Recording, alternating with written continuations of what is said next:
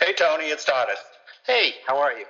All right. Hey, I'm on the line today with Tony Isola. He's my colleague here at Ritholtz Wealth Management, and I wanted to have Tony on today so we could just discuss his recent post, What Happened When We Spent a Week Teaching High School Kids About Money, where he writes about his experience teaching a personal finance mini course to a slew of 10th through 12th graders. So for the purposes of this discussion, it's important to note that prior to becoming an investment advisor, Tony was a public middle school teacher and has a passion around financial literacy and providing teachers with better retirement options. So first off, Tony, what did Dina and Matt and you try to teach these kids about money and personal finance during the week? Well, first of all, we tried to show them like the biggest problem I think in financial literacy is you might learn about it, but then you don't apply it maybe for many years later, right? So Sure. it probably doesn't make a lot of sense to teach a kid right now about Social Security because Right.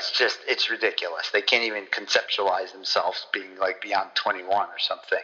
So we tried to teach them things that would come up immediately. For instance, we would teach them, about college loans, about credit cards, about creating a budget, and finally about compounding and starting, an investing program, which they could start right now. So the main focus was hopefully to get them to actually act upon what we did, because that's a big reason why many of these programs don't work, because there's just too big of a gap between the knowledge and the application. Yeah, no, honestly, the only thing I can remember from high school talking about personal finance was playing one of those silly stock market games. And so I know that's one of your bugaboos as well. But one of the things from your post that kind of jumped out at me was how we're asking 17 and 18-year-olds to make a huge financial decision when it comes to college and potentially taking out loans to pay for that.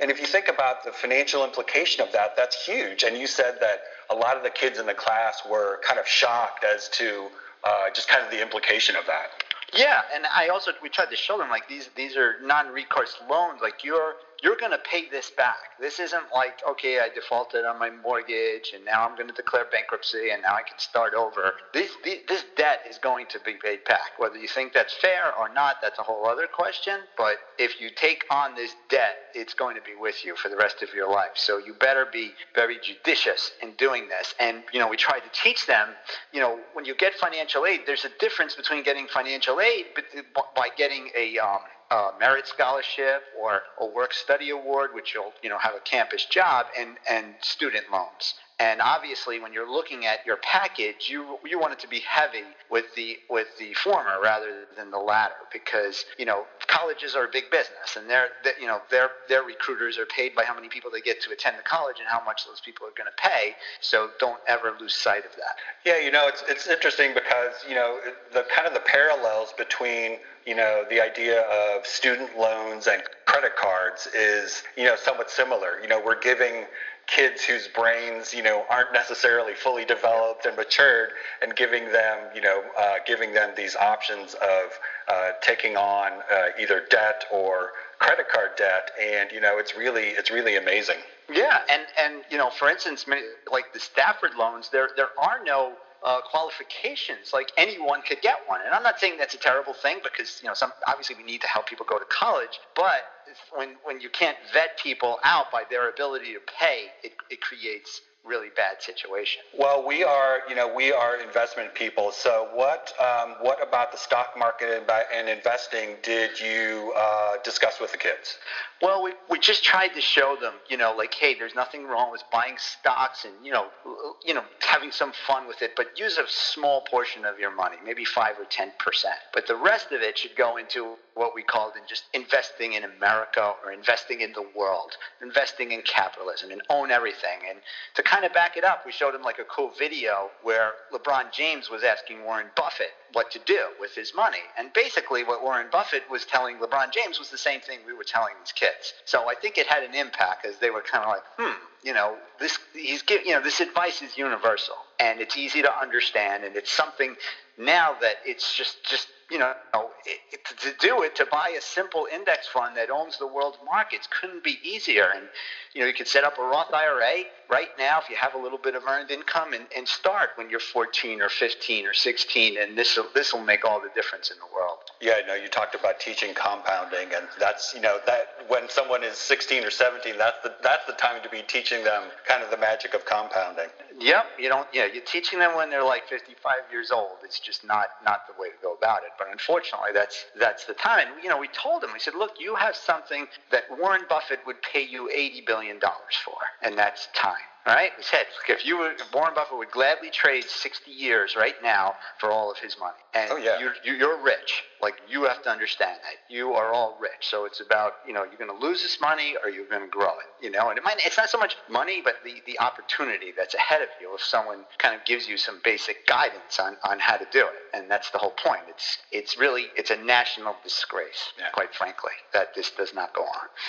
Yeah, no, I agree. I've seen a few more, at least at the college level, colleges trying to teach students, give them, arm them with some of this information. But why is it that you think that, we teach, in high school we teach kids, everything but personal finance? Why do you think that is? And how is it? Can we, is that going to change anytime soon? I really don't know, because quite frankly, a lot of decisions that are made in public schools are more political than based on evidence. For instance, everybody knows a teenager needs more sleep. That's biology, right? They tend to go to bed 11:30, 12, and the best time for them to be waking up is 8 or 9. So why do so many high schools start at 6:30? In the morning, right? Yeah. Why is it that when everyone knows like the downtime of the day is maybe between 1 and 3, maybe 7 or 8 hours after you wake up, that's when your brain is not as sharp as it is in other times in the day? Why is it that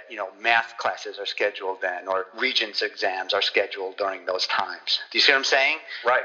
So it's like yes, this makes a lot of sense to do, but I could go a million things about public schools that make no sense and defy. That's not my opinion. Just defy all the evidence and data and literally science. So to me, it's not shocking that this isn't being done, if that answers your question. Yeah, no, it's not shocking, but when you think about like we were talking about earlier, you think about the decisions that we're making kids take at this point in their lives, and like you said, these are non-recourse sorts of decisions, and it seems sort of unfair. I mean, maybe it's not surprising. I mean, you've written a lot about how the school districts essentially have let their teachers, in terms of their retirement plans, kind of to the wolves, and so maybe it's not altogether surprising that personal finance doesn't rank too high in terms of the curriculum. Yeah, and to be quite frankly, if you really want to get into it, it really is a social justice issue, because the people who need it the most are the people who have the least, right? They're not going to inherit things from their parents. Their parents, their parents aren't paying all their full way to go to college. And when you look again at the data and the numbers, less than 5% of kids from low-income schools have access to a financial literacy program or a personal finance program before they graduate, which to me is like, it's unfathomable. Like, think about that for 1 second, right? And we're not talking about these kids wanting to set up a Roth IRA. These kids have to learn to have a bank instead of going to a payday lender. Like, what difference would that make? How to create an emergency fund. How to simply, live a little bit in the future, right? Like, instead of just living everything in the present. Yeah. Those 3 basic lessons could change their lives. But again, it's not required. How is that? Explain that to me. Yeah, no, that would go a long way, and 5% is essentially zero. So basically, it's a rounding error. You're right. You're right. And it's not much better. I think it's something like 15% or 18% for everybody else. So it's not like that. But it's just an insane thing that you would think if you're gonna, you're talking about this country, and we have these huge gaps in wealth. I mean, that's one way to start to narrow it. Yeah. I mean, and it wouldn't take this crazy government program to do. Well, Tony, thanks for jumping on. We're out of time, but I appreciate it, and we'll talk to you later. Sure, anytime. Thanks. Bye-bye.